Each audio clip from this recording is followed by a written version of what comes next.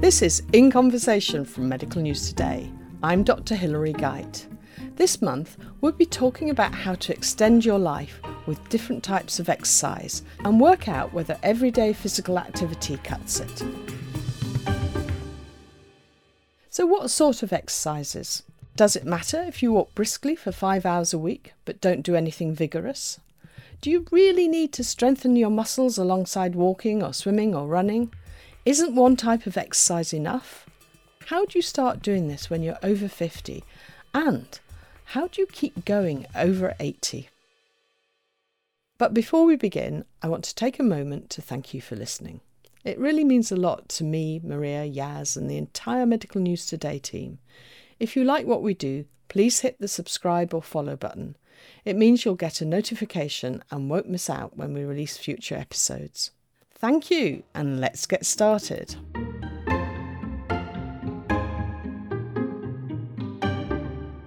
I'm joined on today's show by podcast regular Maria Cahoot. Hi, Maria. Hi, Hilary. How are you? Not too bad, thank you. You? Good. Looking forward to going for a brisk walk later. Lovely. Okay, let's meet our guests. My name is Eddie Brocklesby. I'm 80 years old now, and I'm the oldest British woman to have done Ironman triathlons.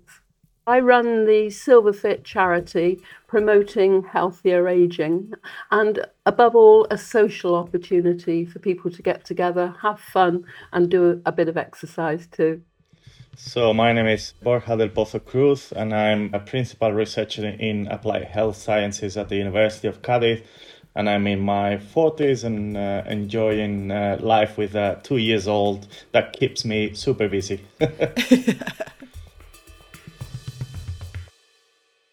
I think it's quite interesting what sort of exercise we all do. Eddie, what's your normal training regime? I do a bit of certainly cycling, either indoors or outdoors. I swim probably about 2 or 3 times a week. I think because I do have significant knee problems, I'm now encouraged to fast walk as opposed to running too much. So I tend to do 5K-ish most days, but would be a mixture of walking and jogging. Wow, that's amazing. And I've just completed the Couch to 5K myself. But then I felt so good. I did some dancing and now I have a little problem with my knee. So I'm resting at the moment, but I'm going to start running again next week. And I've started strength training. Maria, what about you? I'm a couch potato. My exercise routine is go to the shops, get lots of groceries, carry heavy bags back home, up one flight of stairs and complain about it. That's pretty much it. I'm joking, but not really. Okay. Just before we really get into sort of some of the science around this, what are people's thoughts about whether exercise is innate in our abilities, in our nature, or is it by habit training or what we're taught, the nurture? Is it nature or nurture? Eddie, let me come to you. I just love getting outdoors and getting that bit more active. I enjoy it. It's obviously better if I can do it with a few friends and talk as I go. So I don't know about the nature side of things. I didn't do anything until I was 52, 53. So it's not something, although I can compare that with my 3 children who are all fairly physically active and have been from the beginning or very early ages. Borja, what do you think? Yeah, I mean, that's a tough question, actually. And it's a pretty hot topic at the moment in terms of scientific literature growing in that regards. And apparently, there's some genes that predispose you to be more active than others. And there's genes that predispose you to be more sedentary than others. And the same occurs with fitness itself. So, some people made to be physically fit than others. That means that if you cultivate a good habits and you engage in physical activity and exercise, you might become more resistant to genes that predispose you to be sedentary. But as human beings, there's genes that might determine what we do. Oh, Maria, what does that mean for you then? I find that very fascinating. I admit I had thought about some people are more athletic than others side before, because I used to be this very scrawny child and I couldn't manage running from one side of the courtyard to the other. But I never thought about the genetic aspect of it. So are those genetic predispositions that might dictate whether or not somebody is likely to be active also tied to other aspects of health, or not really? I'm curious. That bit, I don't know. You see these two profiles coming together most of the times, but we don't know if it's because, someone is less healthy because it's less active or does drink or smoke and, it doesn't move as that person should be moving. But they might go together. Now, if you got that gene, I think, and that gene is very common because we're made to be sedentary anyway, genetically speaking, right? Not in other regards. With the proper motivation, environment, and other determinants, we might break up that genetic predisposition to be sedentary. So it's not all about genes, it's about other stuff as well. That makes a lot of sense. Eddie, let's come back to your story. So you've told us you're the UK's oldest female triathlete and you're planning next year a race across America. Can you just reassure people that you were normal, like most of us, before you started doing all of this? Was this at age 49 you did your first half marathon? No, 50-something. But actually, by then, 45 years of social work, bringing up 3 children, I certainly didn't have time to get fit or to, exercise. And then I went to watch a friend doing a half marathon up at Nottingham, where I'd been at university with my husband anyway. And it was just such a fabulous route that he was doing past the halls of residence, etc. And I came back to my husband and said, I'm going to try and do a half marathon. And he said, you couldn't even run 2 miles into the nearest town. And I think it was that challenge that has always stuck with me, to make the most of life and, yes, get out and have a challenge too for yourself. It's quite important. I have read your book, Iron Gran. It's a great, motivating story. And Maria, I fully recommend it. But you sort of say, oh, well, I brought up 3 children and I worked in social work. But you did actually renovate 2 houses and you describe yourself as a labourer.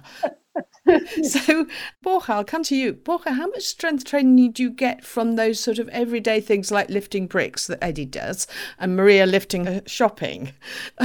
How much does that count as strength training? Well, it definitely counts. I mean, probably you get a lot, from renovating a house, I suppose. So, lifting heavy things like working with the hammer and, all of that stuff, that all counts towards moving your muscles, working your muscles out. And that means health. Although some people might say there's something called the occupational physical activity paradox, which states something like, physical activity at work is not as beneficial. Now, you might not believe that. There's some science backing up that. Now, that might also be to do with the type of people that work in occupations that are more physically active. People perhaps lower social economic backgrounds, that they probably smoke, drink. That might explain the non-beneficial side of occupational physical activity. Probably in Eddie's case, that wasn't the case. And for her, moving the muscles, working the muscles out is definitely beneficial. And even for Maria. Even Maria. Yeah, it's good for you. Keep doing that. Keep doing that. That's movement. Movement counts, right? There's a new trend on incidental vigorous physical activity. I don't know if you hear about that. That means, embedding physical activity of high-ish intensity in your daily routine. So both cases count, and definitely it's something good for your health. We recently covered on Medical News Today a study that was speaking about precisely the same thing that Borja mentioned, which is that people in strenuous occupations have more health risks, actually. It was interesting. It was people like nurses. There was people who kind of have to go back and forth a lot. And it was that kind of strenuous physical activity, not necessarily lifting bricks, but just being on your feet all day. And I suppose also the stress related to that.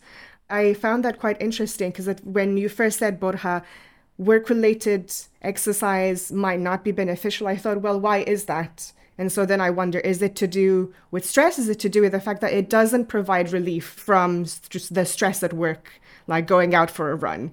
It's because you have to do it? It could be to do with many things. It could be to do with who you are, where you live, your health as well, as we all know. But also talking about nurses, they're well-educated people and they still get that harmfulness of being in a job that requires a lot of movement and a lot of activity. And that might be because they sustain like unhealthy levels of activity for a long time, like, 8 hours. And that creates stress, oxidative stress on the cells as well. So, there might be a lot of inflammation. There might be a lot of factors related to that.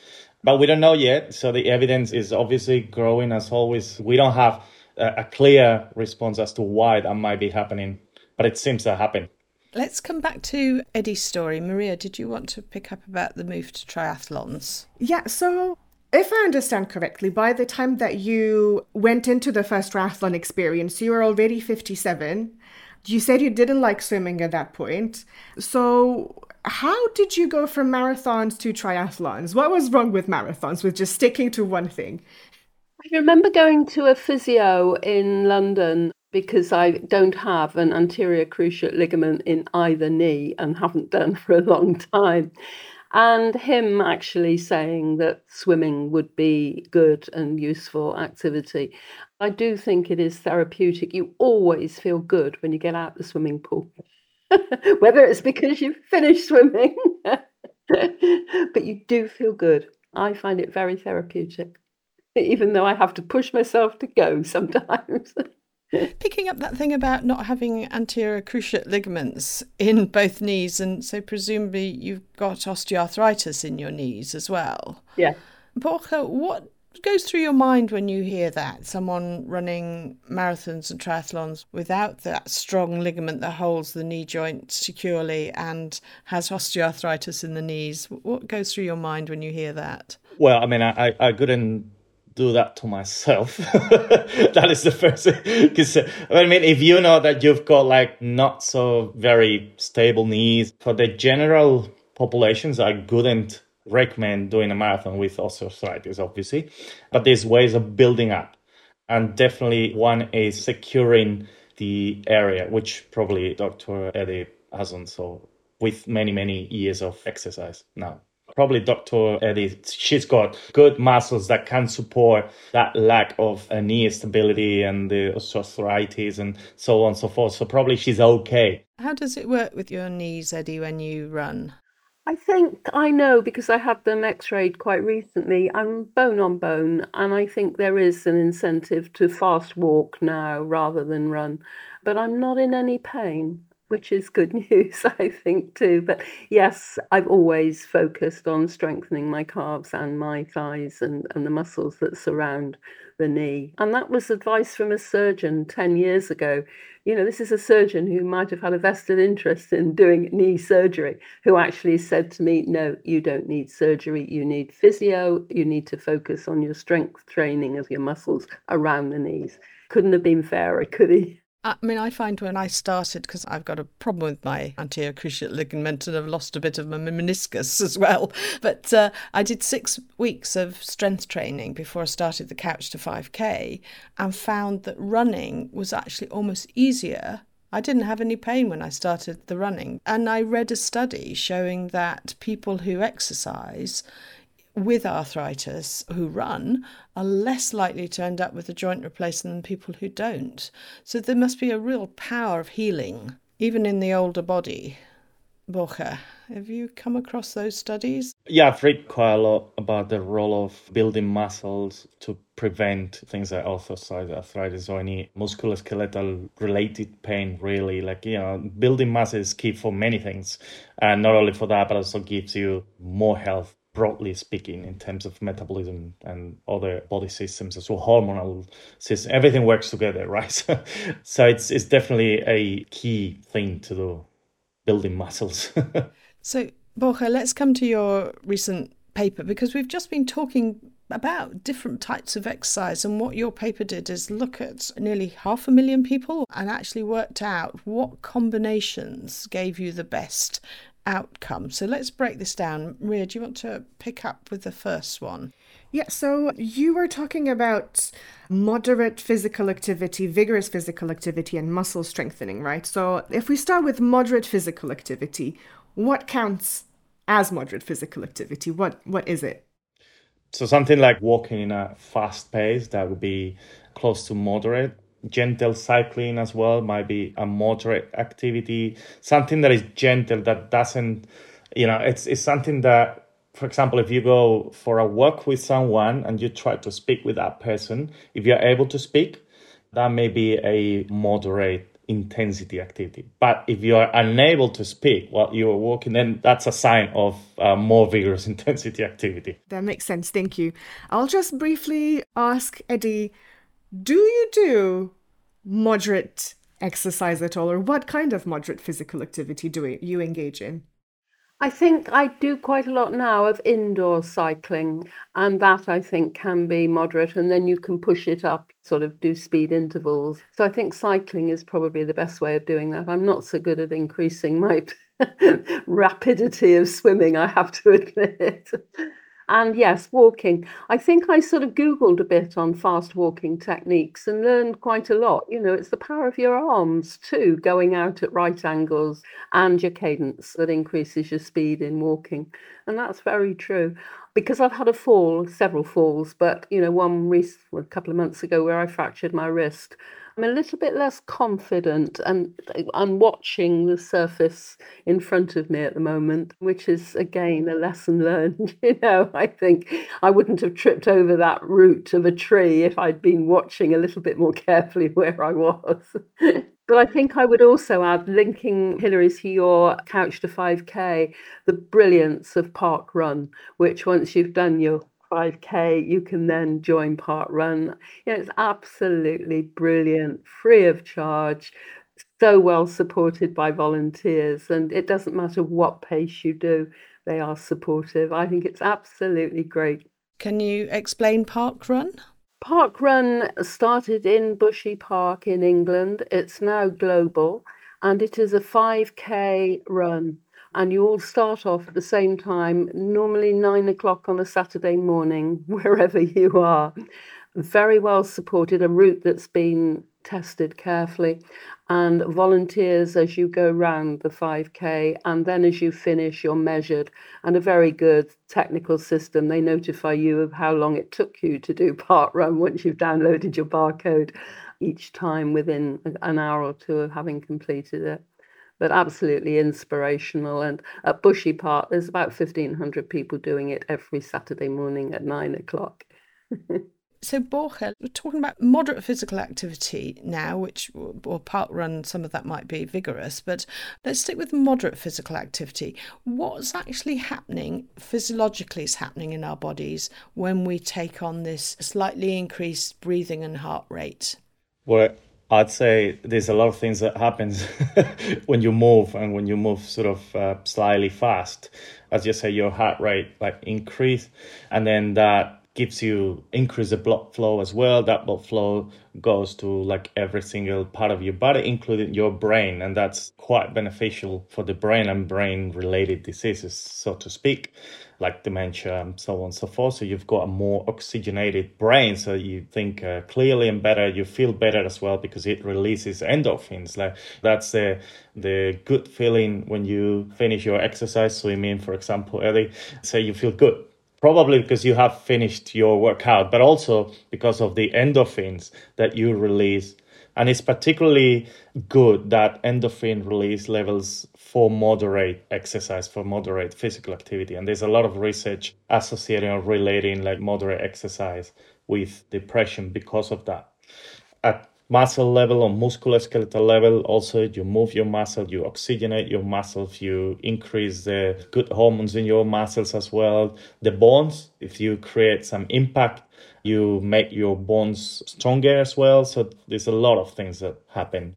And how does that differ from what happens in vigorous physical activity? So that's like heavy sweating and large increases in breathing heart rate, which Eddie's been doing kind of most of the last third of her life. What happens then in the body? So differences, I mean, like everything becomes more evident. So there's more release of probably not endorphins, like endorphins have the right level of exercise at vigorous level. You might not release as many endorphins as you do when you exercise at moderate level. And that's why that association between moderate exercise and less odds of depression or better symptoms. That's why we recommend moderate exercise or moderate physical activity. Vigorous physical activity might do other things for you, like in terms of it improves the cardiorespiratory fitness. So it makes your heart stronger because the heart in the end is a muscle. So you also need to take care of that from the exercise point of view, right? So vigorous physical activity seems to be very well placed to make your heart stronger. And that means a lot of things. That means better cardiorespiratory fitness. That means more blood flow to the brain and many other things at molecular level that I wouldn't be able to describe. But the scientific evidence is now growing in that regards, and it is now highlighting the role of more vigorous activity to prevent certain diseases and even mortality like cardiovascular disease. So, Eddie, how do you feel after you've had vigorous physical activity compared to the moderate? That's a difficult one to answer. I think you do feel good anyway after you've finished. I don't think I've ever made that comparison, but it's vital, isn't it, that we get that message across, that we do age more healthily. I think what's coming out for me is that you can't just get away with some walks to the shop. Sorry, I didn't. Oh, Maria, I'm sorry. That came out wrong. Well, I'm talking about myself as well. You just can't get away with going up, down some stairs. It seems you have to put a bit more time and effort into getting your heart rate up. Is that right, Borja? Yeah, I mean, I could put this in a different way so that we can motivate like everyone instead of saying no, that's not useful, because it is useful. So, no, I mean, for population level, I mean, we have to think that, Maria is 90% of the population, right? Yes, thank you. and that's the truth. So doing something, it's way better than none. And we've got plenty of studies showing that, doing something compared to nothing. Now, if you ask me, what is the optimal physical activity regime, then I might say, well, do a little bit of everything. So keep yourself active throughout the day, go shopping. And if you can carry on heavy stuff, good, because you are huffing and puffing anyway. So that's the sort of the vigorous part of that. But also keep moving. Break your sitting time whenever you can. Go for works. Don't drive from A to B. Drive from A to B -1, or don't drive at all. Walk if you can. Keep yourself active. Do some half and puff. If you can hit the gym, well. If you can go to the park and do some, push-ups or even squats, anything that implies some movement to build the muscle, good.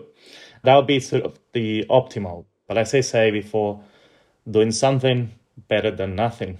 And from there, you can slowly build up. And it's much better to build up movement and the right type of movement within your day as opposed to force yourself to go to the gym. If you don't like gym, don't go to the gym. Build your day in a different way that includes movement. Yeah, I think it's really important because your study shows us what the best is. So let's just finish that last type of exercise. Maria. Yes, I was curious about strength training that doesn't involve going to the gym and lifting weights. What sort of things can people work into their day more naturally to build that strength? There's plenty of things. Your example is a perfect example. Carry on the grocery shop bags, that's a good example. But also taking the stairs instead of the elevator, that will work out the muscles on your legs. And even, you find these days these parks with different gym equipment where you find bars and you can use those, or even a bench so you can do push-ups on on the bench, or even the wall. Like you can go against the wall and do sort of vertical push-ups if you don't feel like comfortable doing normal push-ups. So is anything that create a resistance to your muscles. Hence is called resistance, training. So yeah, getting out of the couch a few times a day, like doing squat, like rise from the couch or from a chair. So there's plenty of opportunities if you are creative. Yeah, I think it's very easy to do at home, and that's what I would tend to do for sort of 10 minutes.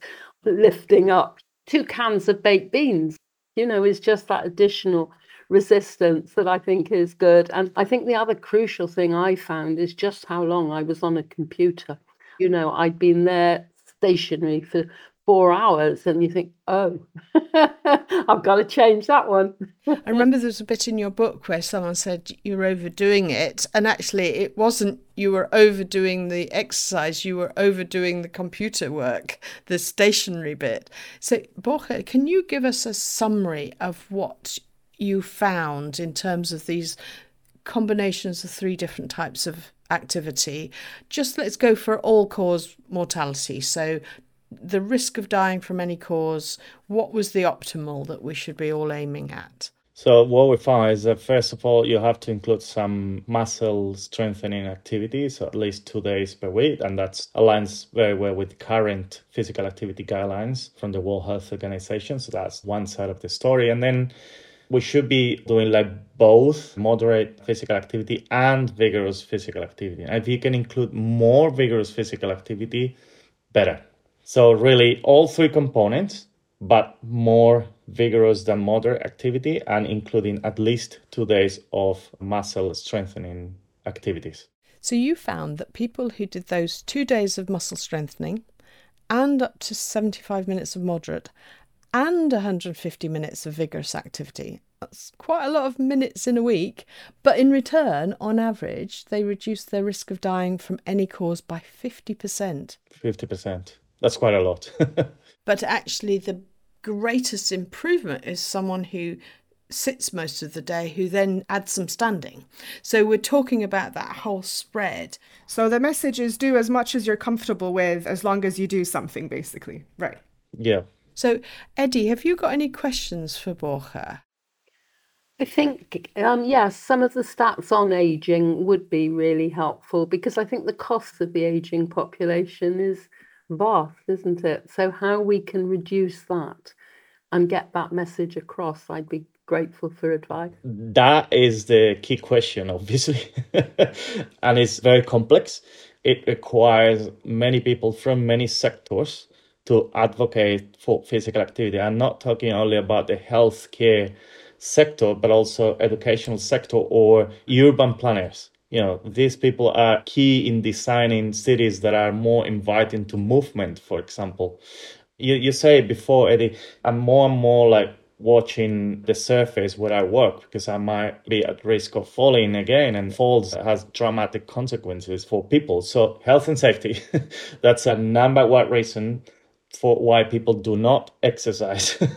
We need to carefully design the environment so that it's more inviting, it's safer, and then that way we can do a great promotion of physical activity and talk to each other, create like approaches where physical activity is embedded in many sectors that talk to each other and that are integrated, so that the result is what we all want: more active people and less costs for the national health systems. And Borja, have you got any questions for Eddie?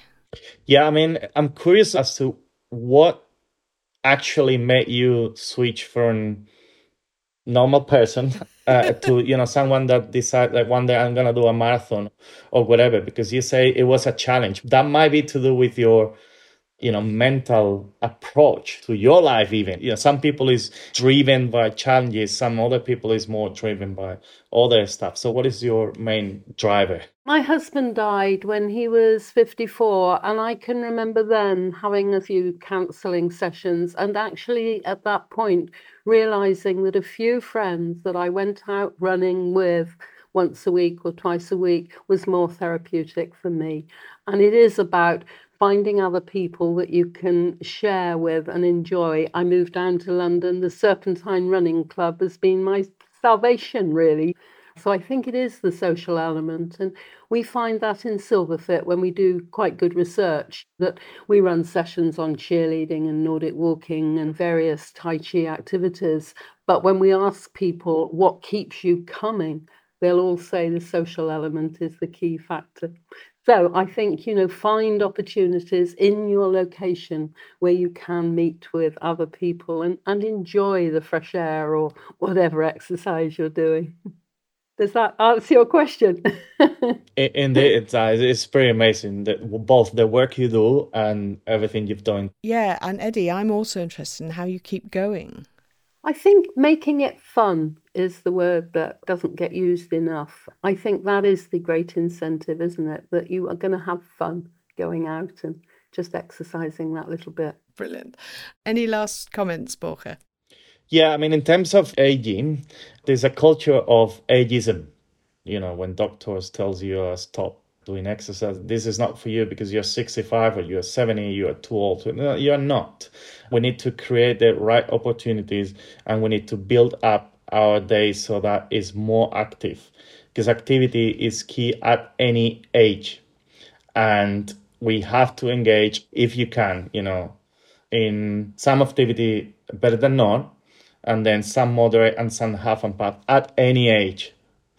And it's more important perhaps in the older ages. We've only got this one life, haven't we? And we've got to make the most of it. That's a great place to end. This has been so inspirational. So thank you both so much for coming. Dr. Edwina Brocklesby, Eddie, thank you. Thank you very much for having me. It's been great fun. Dr. Borja del Porto Cruz, thank you so much for coming. Thank you for having me here. And Maria, thank you for joining me and being such a good sport. Thank you for having me despite everything. And thank you for listening. Please hit that subscribe or follow button on your regular podcast platform to follow us. We'll be back again next month. I'm Dr. Hilary Geit, and this is a High Vis radio production for Medical News Today.